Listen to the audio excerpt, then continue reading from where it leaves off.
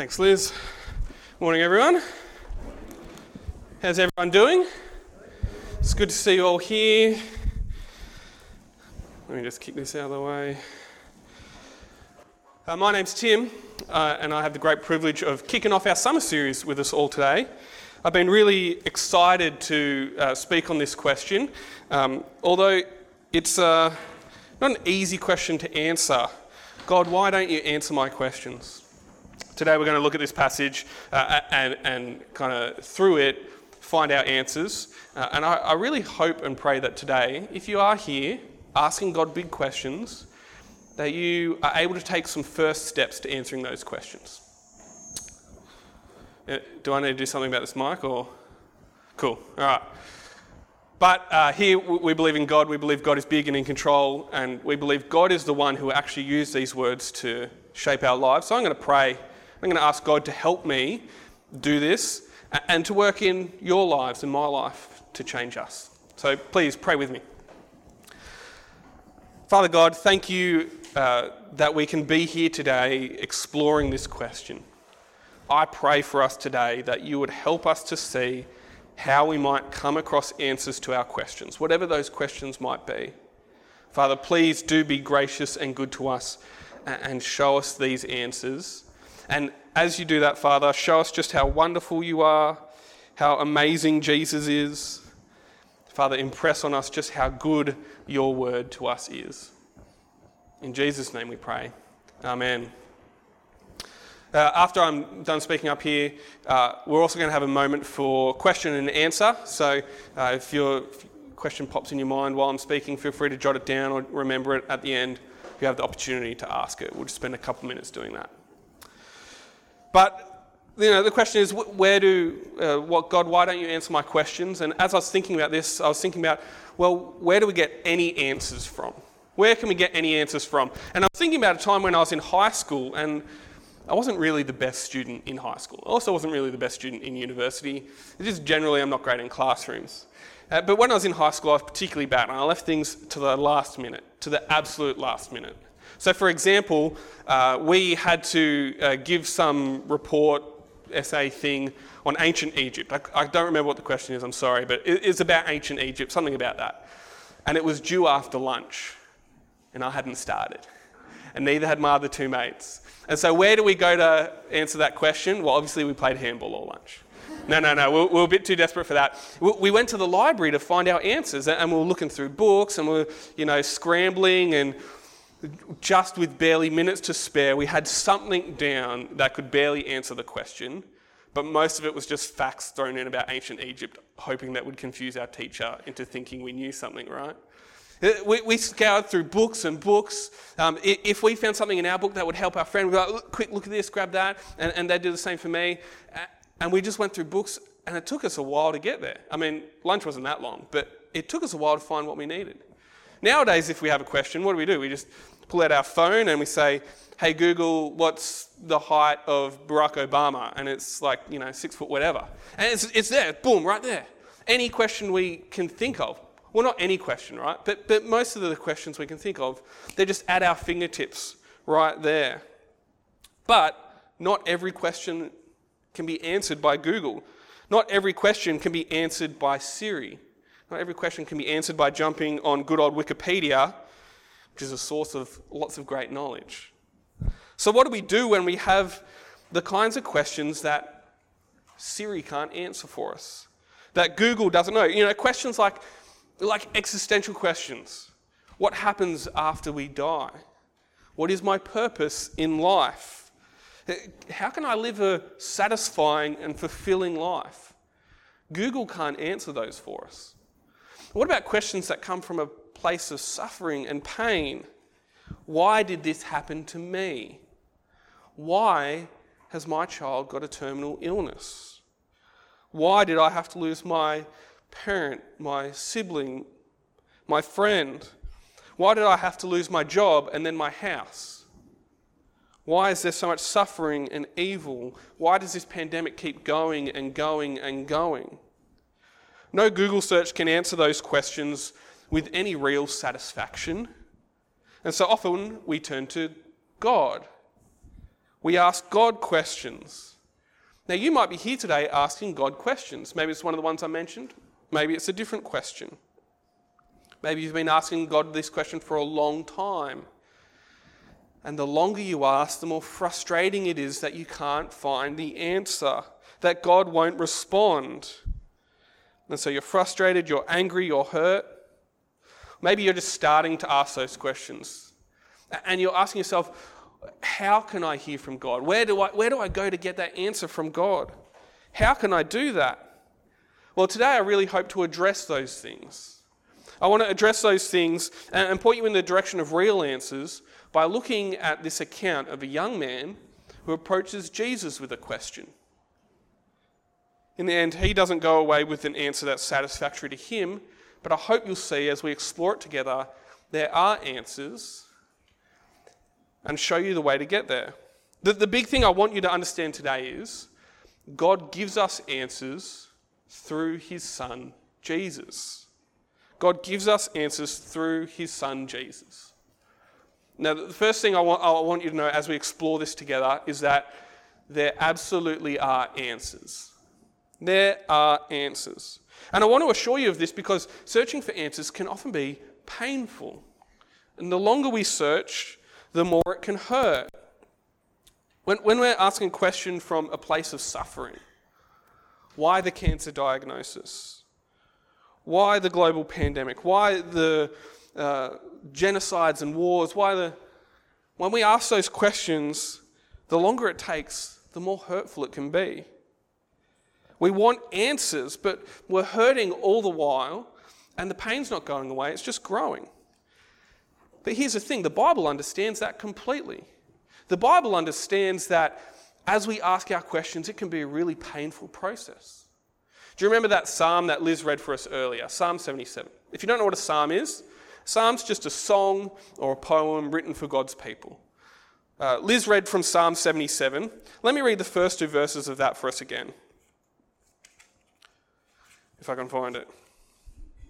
Psalm 77. The Bible knows the pain of searching for questions. Psalm 77, verses 1 and 2. I cried out to God for help. I cried out to God to hear me. When I was in distress, I sought the Lord. At night, I stretched out untiring hands, and I would not be comforted. Can you feel the pain of the writer there? Who's seeking the Lord for help, for answers in his distress. And he is yet to find those answers. And he's in pain, he's hurting, he will not be comforted. He desperately wants answers, and on his search to find them, it is painful. Now, if you feel like that today, I want to assure you there are answers.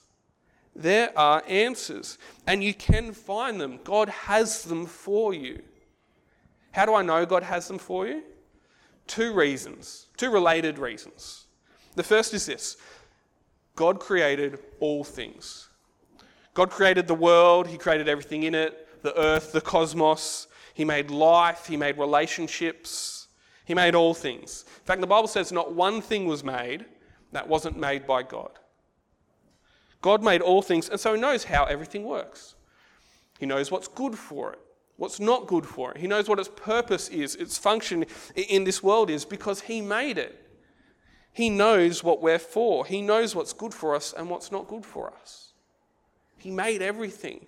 And so secondly, as the one who made everything, he has a bird's eye view on all things.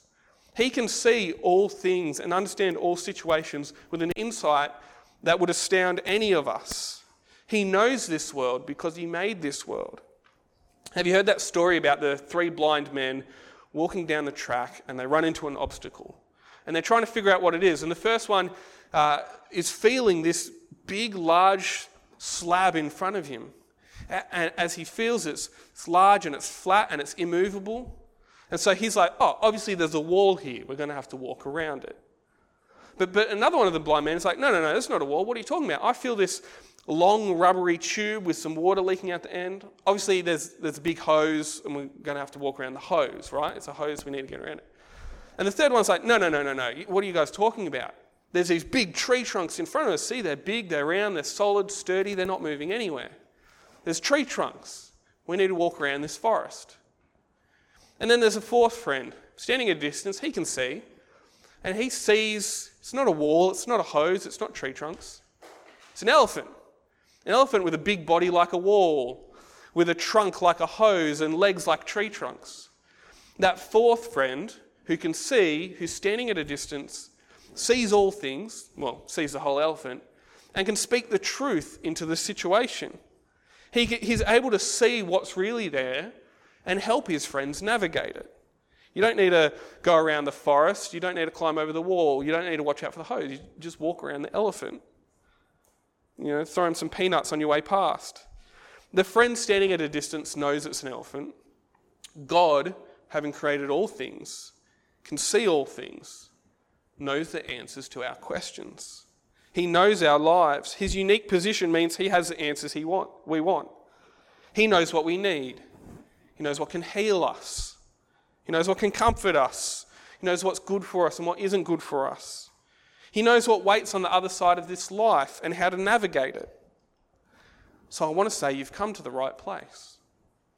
I assume if you're here today and you're here asking this question, it's because you believe that there is a God, or you're exploring the option and you want to know if he has answers. You've come to the right place. God does have answers for you. It's a good thing that you're here. We're so glad that you're here. If you're here in the building or just joining us online, we're so glad that you're exploring these things with us. There are answers. But the question is, how can you have them? How can you get the answers? Sure, they're out there and God has them, but how do we get them? What do we do? I want you to get the answers that you're after, because I believe they'll change your life for the better. They've changed my life for the better. But you need to be aware that as we come to God asking our questions, there's a way to do it that will actually stop us from receiving the answers that we want. And there's a way to do it that will mean we'll get the answers that we want. We need to be aware there's a right way and a wrong way. And so firstly, I want to explore how not to find those answers so that you'll be prepared then to find the answers the way that God calls us to. And we're going to see how not to find the answers. That's the second thing I want us to see today by looking at this example of the young rich man. Here's an example of how not to find your answers. As he approaches Jesus with his question, and he asks his question, there's three things about his attitude, about the way he approaches Jesus with his question, that means he goes away sad without answers.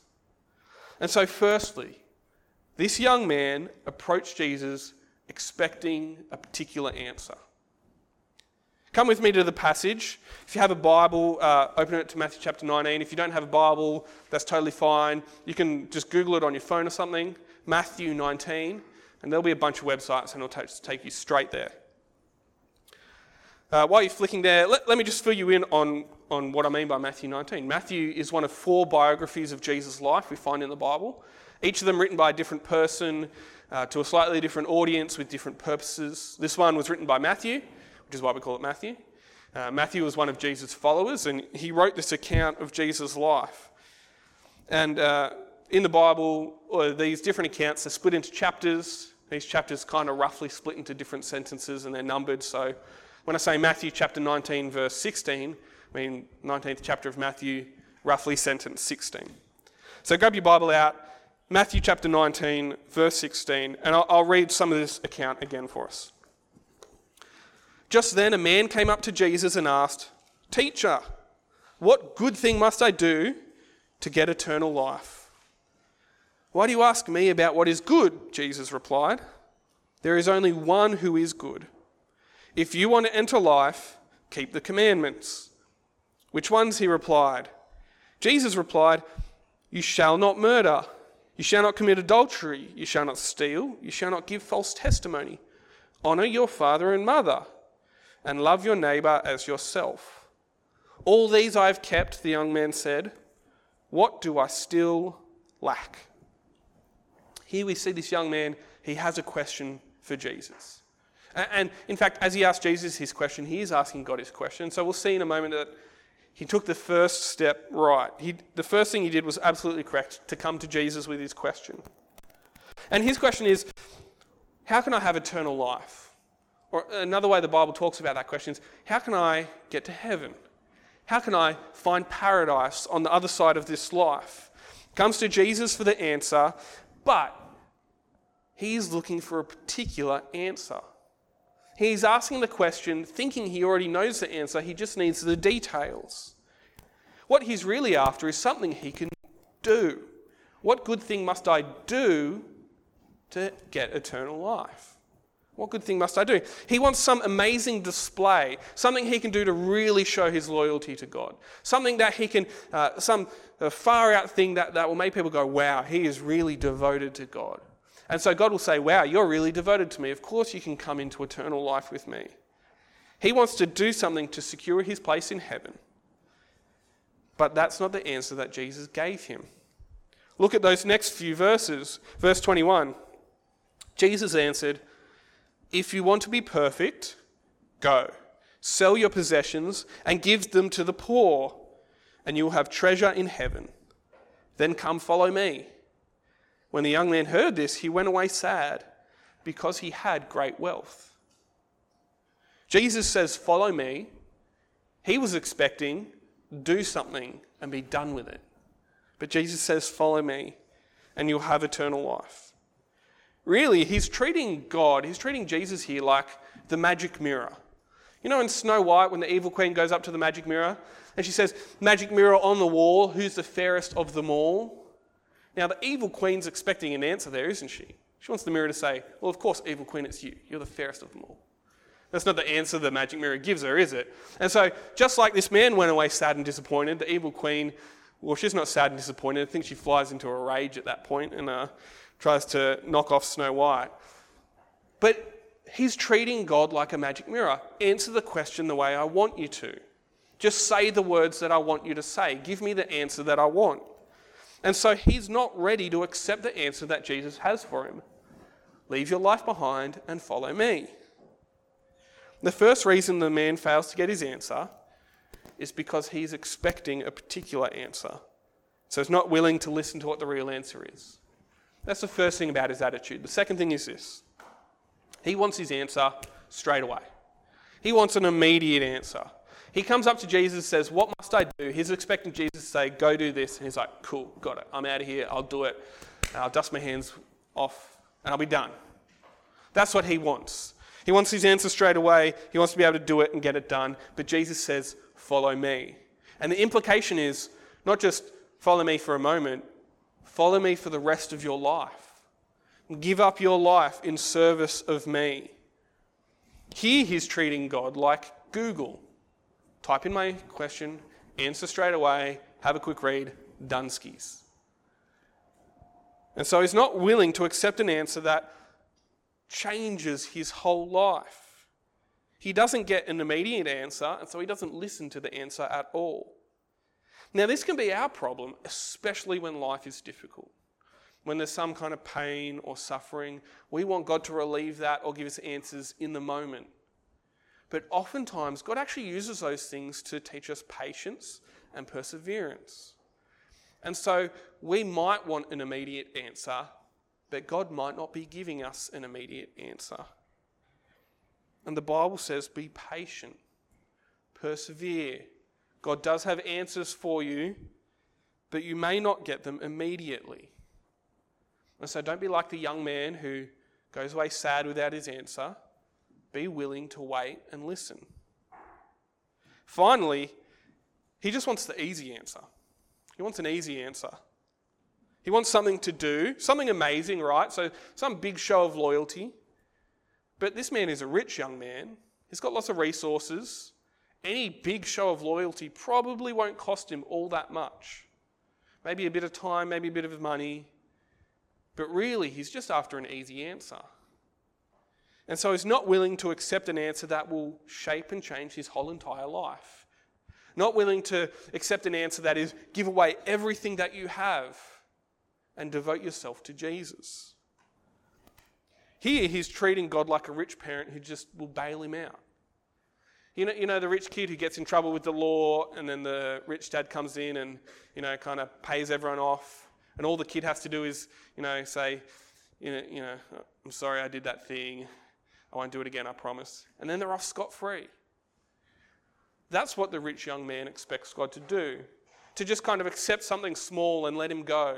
To say, of course you can come into heaven if you donate some money or give some of it to the poor or whatever it is. And so he's not willing to accept the answer because the answer is a difficult one. Change your whole life for me. And we can be in danger of doing this, especially when we realise, just like this young man, what God's demands on our life are. When we bring our questions to God, we will hear a similar answer to the young man. At some point, God will say, follow me. Your whole life needs to be dedicated and devoted to me. And if we're not willing to accept that that is part of the answer that we're seeking, we too will go away without an answer, just like this young man. We'll say, God, do I really need to change? Do I really need to give this up? Do I really need to give that up? And when the answer is yes, oftentimes we can be like, it's a bit too much for me. No, thank you. But the problem is we'll go away without the answer that we're really seeking. Can you see how the attitude of this young man stopped him receiving the answers that he was after? His attitude got in the way of him really listening to Jesus, really listening to God, because he wanted his answer immediately with little impact on his life. And so he missed out on his answers. So if that's how not to get our answers, how can we have our answers? Well, here's the last thing to say today. We find our answers in Jesus. We find our answers in Jesus. This is the big thing. If you go away only remembering one thing today, it's this. Your answers can be found in Jesus. You see, the rich young man, he got that absolutely right. He brought his question to Jesus and he asked Jesus. It's just that the attitude that he brought stopped him from hearing the answers. And so when we come to Jesus, we need to be careful that we don't bring that same attitude of this young man. We need to be willing to hear the answer that we're not expecting, to be patient and wait for the answer, to have an answer that will shape our whole lives. But I believe Jesus' answers are life-changing, that they really will impact your life for the better.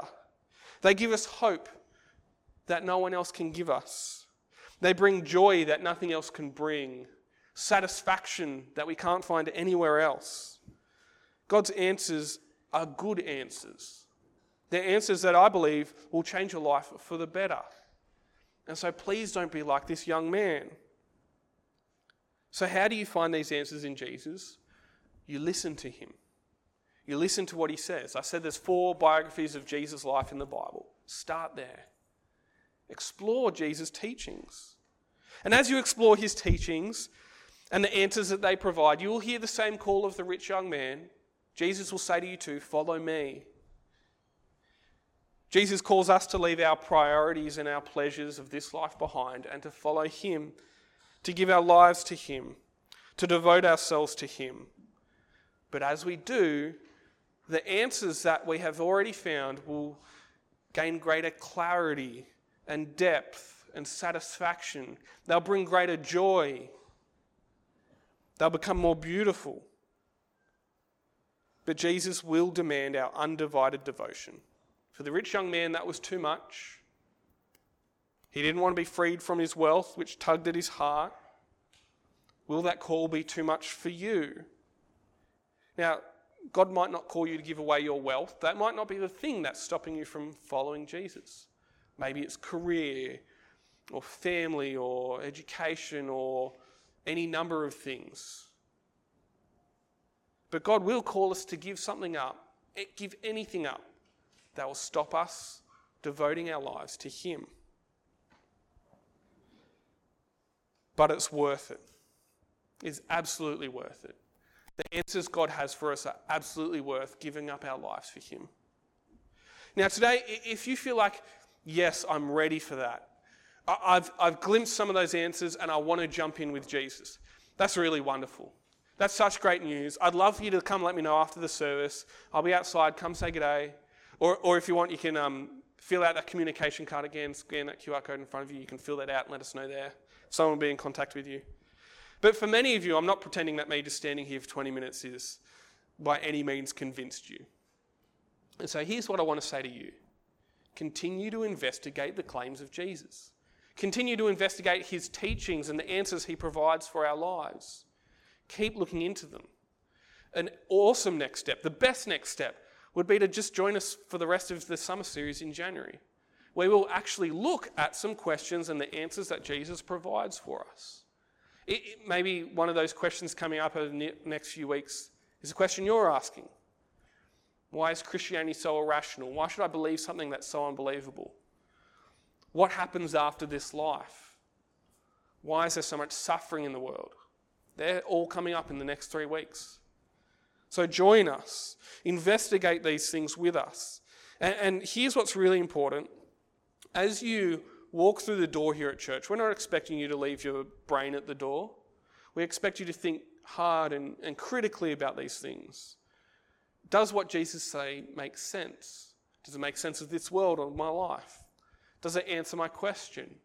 We want you to investigate these things because we believe that the Bible, Jesus' answers, what God has told us in it, stands up to all that kind of scrutiny. But investigate it yourself. Join us. We'll provide you opportunities to investigate these things further. But keep joining us and investigate these things. Don't just walk away sad like the man because he wasn't willing to accept an answer. Investigate it yourself.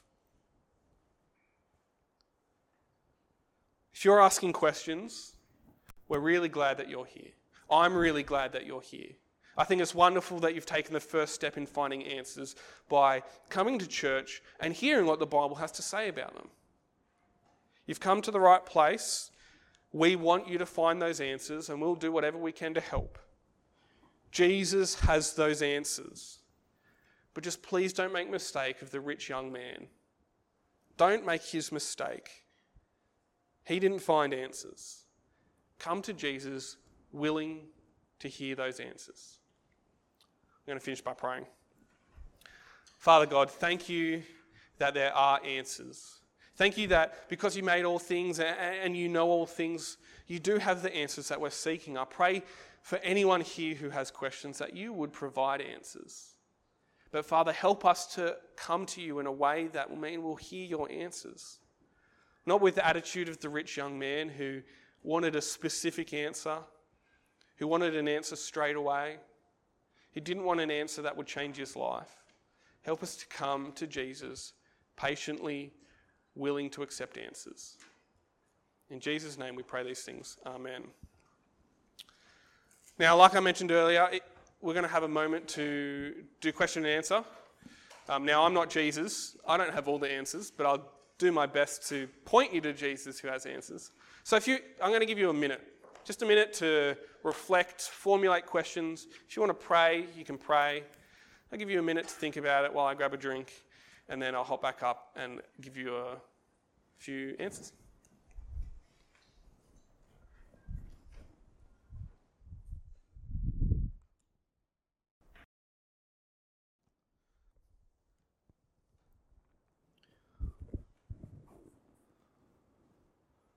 All right, just take one more moment.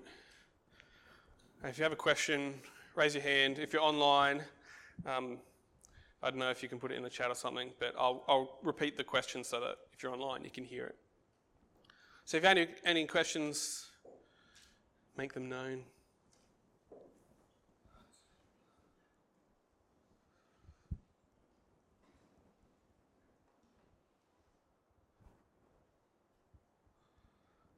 Can't believe how clear I must have been.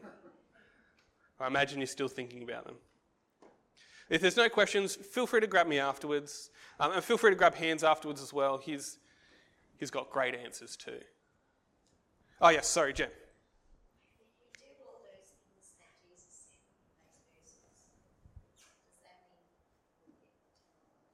Yeah, great question. So Jen's question is, similar question to the man's question. If we do those things in the verses that Jesus mentioned, will we get eternal life?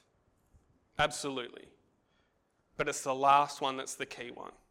So the man asks, what must I do to have eternal life? Jesus says, keep the commandments, which is what the man was expecting. He lists off a bunch of commandments. But the man was expecting those things to be the thing that gets him eternal life. But Jesus' follow-up answer was, follow me.